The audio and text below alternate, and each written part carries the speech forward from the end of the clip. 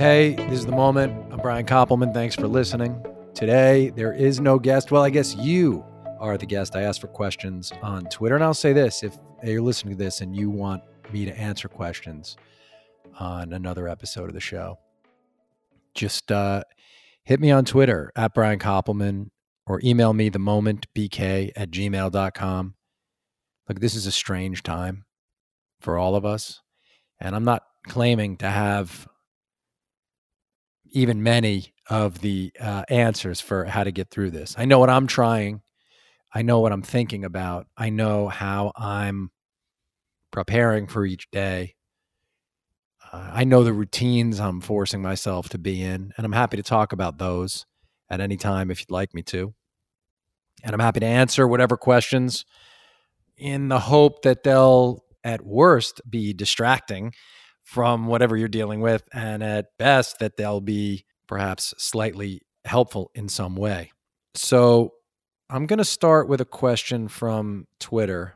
Well, I guess I'll talk a little bit about what my routine is right now. A friend of mine, a really successful, creatively successful writer, not a best-selling writer, but a writer who gets paid to write for very sort of high-level magazines, as high level as you can imagine, wrote me, sort of jokingly said that they could really use a Wendy Rhodes in their life right now to kind of kick them into gear creatively. And I started thinking about that question, and I wrote back and I said, well, you know that I co-write or write a lot of those Wendy Rhodes scenes. And this person said, yeah, that's why I was writing you. I said it jokingly, but also, how are you thinking about this? How do I figure out what to write about? What matters right now? And I think we have so much time in a way to think now, to look at our situation and take it in, that it can set us asking unanswerable questions, and it can set us really off in circles. But I do understand the ways in which it can feel either pointless, or it can feel useless, or you might just feel like with this kind of time, or with this amount of being alone, there's so much pressure to create that it's hard. So I'll tell you one thing I've been doing. I've been songwriting a lot. Now, I love to write songs. It's something I'd work at to try to get better at. But I've been, I never have held myself out as a world-class songwriter or anything like that. It's just something that I love to do. When I do it, I work really hard at it, meaning I'm trying each time to write the very best song that I can, to think about every line, to keep working on the melody until I think I can't do any better. But I've been trying to write a song every few days. And then I've been trying to post clips of that to my Instagram. And I got some positive feedback on it, which is great. And was kind of unexpected, but that's not really the point of it at all. The point of it to me is it's a hard creative thing to do that has no real personal or professional stakes for me. Meaning, if I never write a song that's good enough to be sung, yes, that by anybody, great. That'll be somewhat disappointing, but only in the same way that not winning, a hand of blackjack would be disappointing. Or maybe, I've put in a lot of time, so maybe a little more than that. But I don't have pressure on myself to be a great songwriter. But when I do the songwriting, when I pick up my guitar and make myself finish a song, when I've accomplished that, it makes me remember that I can be active creatively. I can be like a creative force of some sort. There was nothing there. And then an hour later, or honestly, like today, I worked for a very long time writing a song. But at the end of that time, something that didn't exist before exists. There's a verse, a chorus, another verse, maybe a bridge, another chorus. There's some pre-choruses in there. And I'll tell you, when I'm in a groove like that, when I'm just creating something, it enables me to do the creativity that I'm paid to do, that I have to do, that The pressure's on, much easier. You know why? Because I'm in a flow state, because I've forced myself to get thinking again like an artist, not like someone hiding out, not like someone worried about. Yeah, I have those anxieties. I have those worries. I want my family to be safe. My father's 80 years old. I don't want him to get COVID. I don't want to get COVID. But if I can get myself somehow moving. So if you listen to this podcast regularly, you know that means I wake up and I meditate. I certainly have the Royale, my first cup of coffee of the day. I meditate for 20 minutes. I do 3 longhand morning pages. I try to do some kind of exercise. Today, I did an hour of hard cardio. Hard for me, probably easy for most of you, but I did an hour of really hard cardio. And I worked on writing stuff for the show. And I worked on writing this song. And trading off between the work I had to do and the songwriting made me feel like I was working from a pretty alive place. And when I say this stuff, I don't want you to think it means that it's an instant solve, or that I won't lie in bed tonight and have those same worries, or that I won't feel like a fraud, or like I'm not really an artist. Look, during many hours of the day, all those thoughts can sneak in. The key is building a practice that allows you to do whatever your work is from the most creative place you have, to build a practice that allows you to work from that place for enough time a day that you can do something productive, that you can gain some momentum, that you can have the feeling of progressing. And that's what I work at. And that's what all these different sort of approaches or attacks I take give me. And so that's a long way to answer a question from a friend. And as I said to that person, if normally you're an essay writer, try writing a short story, because you won't have stakes. You won't feel like you have to equal the best essay you ever wrote or the best article that ever appeared in a glossy mag. If you're writing a story, you're locking into that place that made you want to be a creative person to begin with. And I think there's something powerful in that. Okay, I'm going to go to the next question. I can't believe somebody actually, okay. Lenny Jacobson, I'm going to shout you out on here. Lenny, you asked me if there's going to be a Rounders sequel. Oh, because he says somebody heard that there is a Rounders sequel script floating around. Lenny, someone was fucking with you, man. I wish that we had written the script. And because I get asked this every single Q&A on that I ever do anywhere, and by almost every interviewer, let me just say that all of us would love to find a way to continue that story, but no one's been able to really come to us with any sort of a path toward getting the rights, getting paid to do it.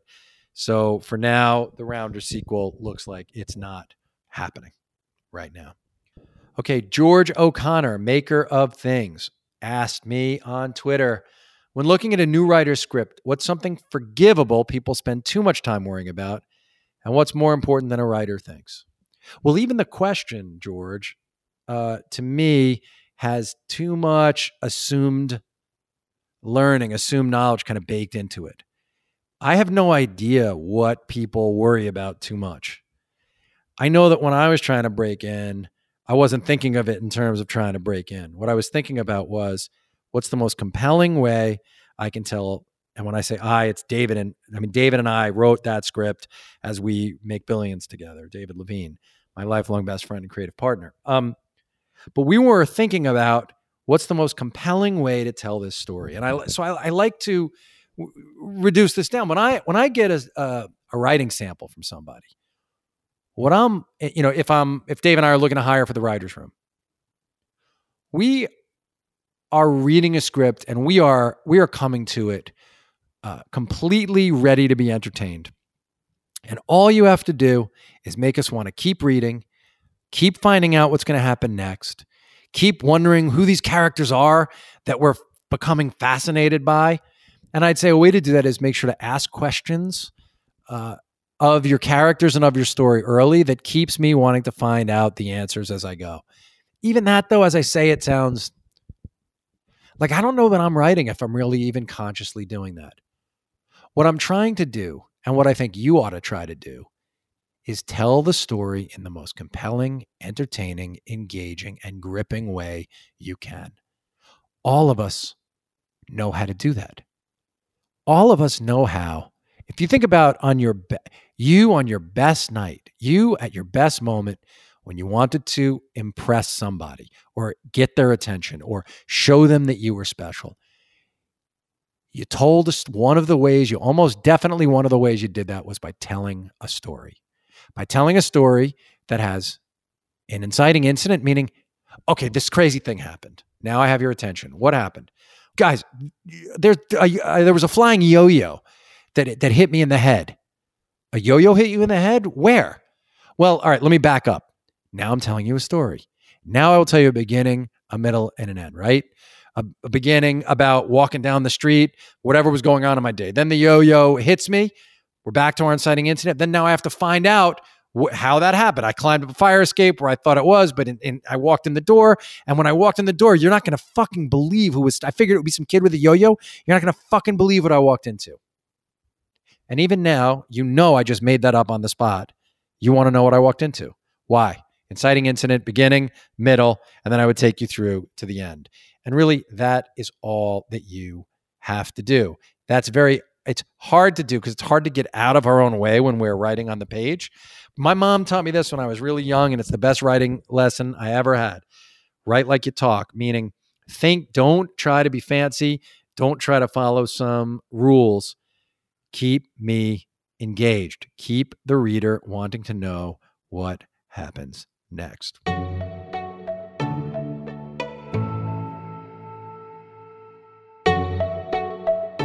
Okay, Nick Lawless asked me this question. What is the best life advice you have ever received?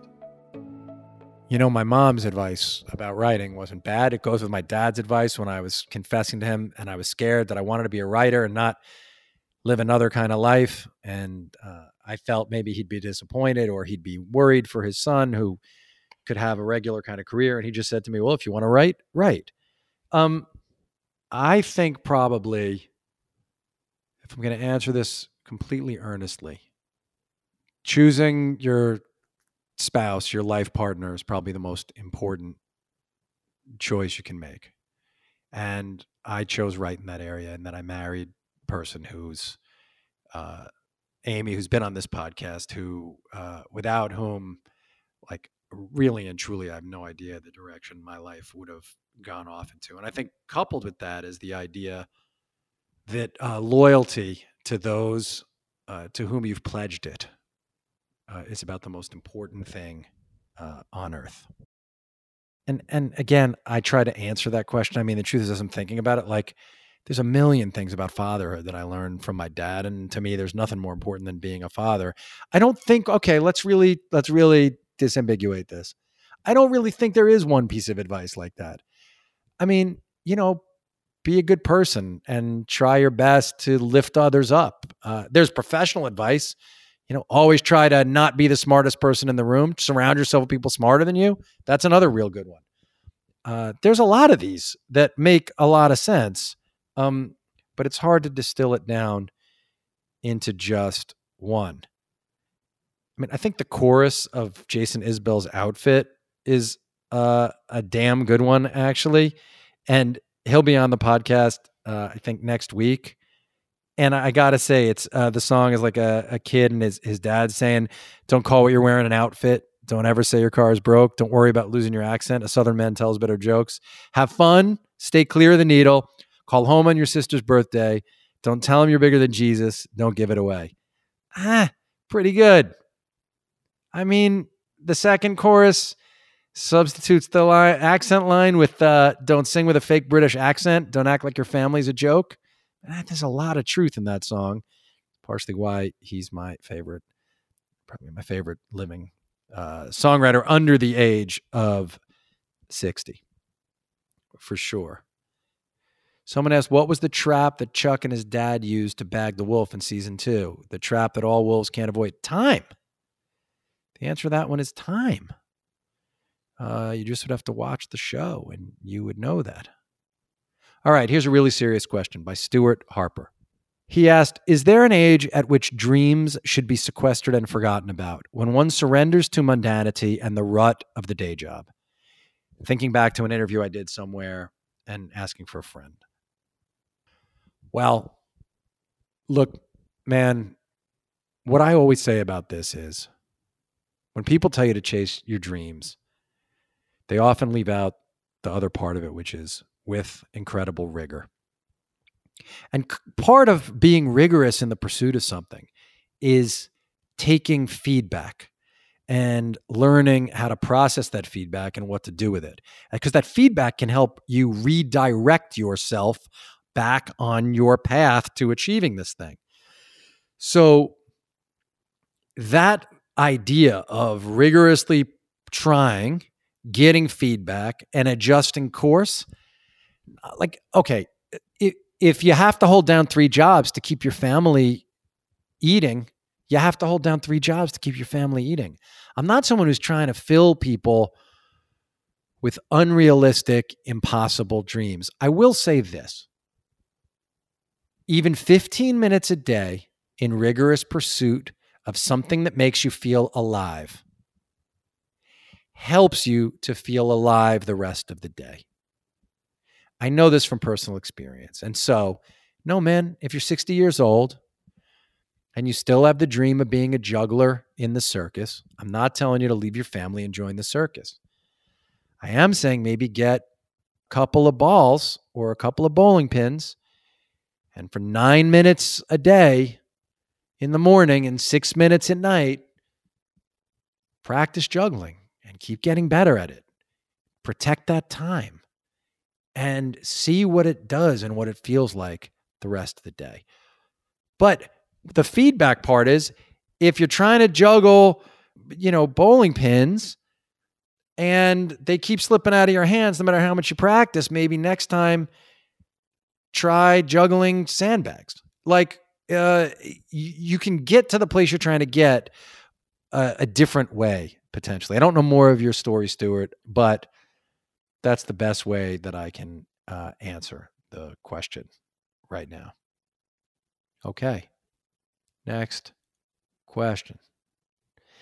Nick Abisi, who's been a loyal listener, follower, viewer, asks me to list the top 5 debut records of the last 30 years. And I just have to say, I can't, Nick. It require Nick, I'll do that on Twitter, but I think if you know me the way you do, you know that I will take something like that very seriously, and I'll just lose days to it. So I can't do it right now. The Hold Steady's debut album is pretty mind-bogglingly great. I do think Tracy Chapman's debut album, with which I was involved, is pretty great. That's another question on here, is if I'll tell the Tracy Chapman story. And the answer is, I'm not going to tell it again. You can find it if you put my name and her name in. If you put my name, her name, and Rolling Stone magazine in there, something will come up about like the top 10 albums of the 80s, and her debut album is one of them, and it tells the story of the way in which we worked together. All right. The Real Danny A is asking me if there are cast members who have surprised me with a hidden talent I wasn't aware they possessed. Well, it's half an answer. I mean, Condola Rashad is one of the greatest singers on earth. And I mean, I knew she was a Tony-nominated performer on Broadway, and I knew she could sing, but I had no idea she could sing like that. I mean, she's just an incredible singer. And that was certainly like an awesome and wonderful surprise. All right, someone's asking me how much prep and research I do for the podcast. The answer is I really, really do a lot of it. Before an interview, I will read as many articles as I can about the person. I'll listen to or read or watch their art, and I'll really think about it and try my best to find an angle of attack that's different than the angle of attack that most interviewers take. I'm just trying my best to add value when I do those interviews. And I don't want to waste the time of the person being interviewed. And I don't want to waste your time. Christopher Bader emailed themomentbk@gmail.com to ask me, when writing a script for TV or streaming, should we be conscious of what network we're writing for, just run with what we know and write as if none of that matters? Yeah, this gets back to that question. And the only answer I can think of is to write your story the way your story demands to be written. Because you could be writing for a bunch of executives and what you think their taste is. And all of those executives could be fired the very next day. And if you've gone against your best instincts and done that, you're going to feel like you just really wasted your time. So, no, find your story. Think of the truest way you can tell it and tell that story. All right, next. Mark DeCiccio or DeChico asked me in the Billions Writers Room, who's the person who stands up and says, okay, that might be taking it too far? That's funny, Mark. I mean, Dave and I are the arbiters of the tone. And if we push the thing too far, we can blame no one but ourselves. And if you love the tone of the show, then it's because David and I have our hands on the rudder. You know, you're thinking about tone all the time when you're doing something like this. You're thinking about tone in the way you capture the performances, in the way scenes are staged, in the way the music is laid in the editing style. I mean, you're always thinking about the voice and tone of the piece, of the episode, of the scene, and then of where it fits into the whole of the show. And that's being a showrunner, being completely aware of it. Henry Kaplan asked me kind of jokingly, what's the Venn diagram look like of people who listen to you on both Pardon My Take and Tim Ferriss? You know, I think both of those shows are incredibly popular. And I love doing, Tim's a longtime friend and the Pardon My Take guys are newer friends, but I had a great time doing all of their shows. I think that the podcast I did with Tim, I've gotten just incredible reaction from people who were moved by what we talked about. And I got to say, the Pardon My Take guys are so smart and so much fun to talk to. They really are. Someone asked me, who's not giving their name, who would I have wanted to have on the podcast, but they've passed away? It would be David Foster Wallace or Philip Seymour Hoffman. I don't think I had the podcast when they were. I know I didn't when Wallace was alive. And I don't think I had the podcast really going when Philip Seymour Hoffman was alive. But man, would I have loved to have gotten the opportunity to talk to him. That would have been, he was, there are few actors who've ever moved me the way Philip Seymour Hoffman moved me. And he's certainly high on the list of people that I wish I'd gotten a chance to work with. And man, stay away from the heroin people. All right. Renee Coronado asked, how much mindfulness do your scripts give to the sounds, pacing, and timing? Yeah. You are laying a lot of that stuff out in the script. You're certainly laying out when a sound is heard. You're laying out how people react to stuff. David and I put songs in the script as a way of indicating what the rhythm of the thing ought to be. And you know what, folks? I know this is a short episode of The Moment, but I just put the request for questions out. These are ones I thought made sense and might apply beyond just me. I think this is something I'm going to have to do some of the time during this. I don't, people write me and ask me to do the pod. And so I'm going to keep putting them up, whether I have guests or not. Most of the time I'll have guests. If I don't, I'll do this.